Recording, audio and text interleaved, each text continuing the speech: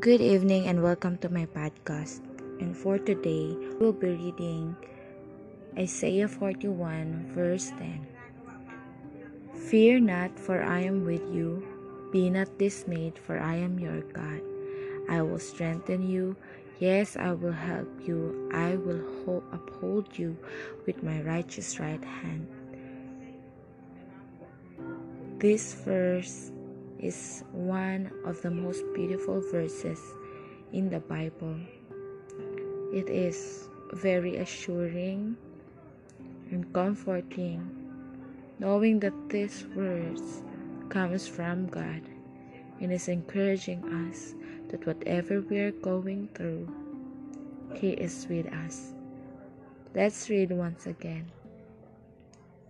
And as we read, imagine that God is telling you and speaking to you personally to encourage you that He is with you.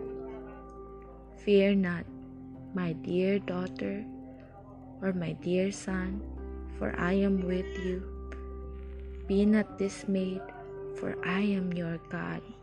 I will strengthen you. Yes, I will help you. I will uphold you with my righteous right hand.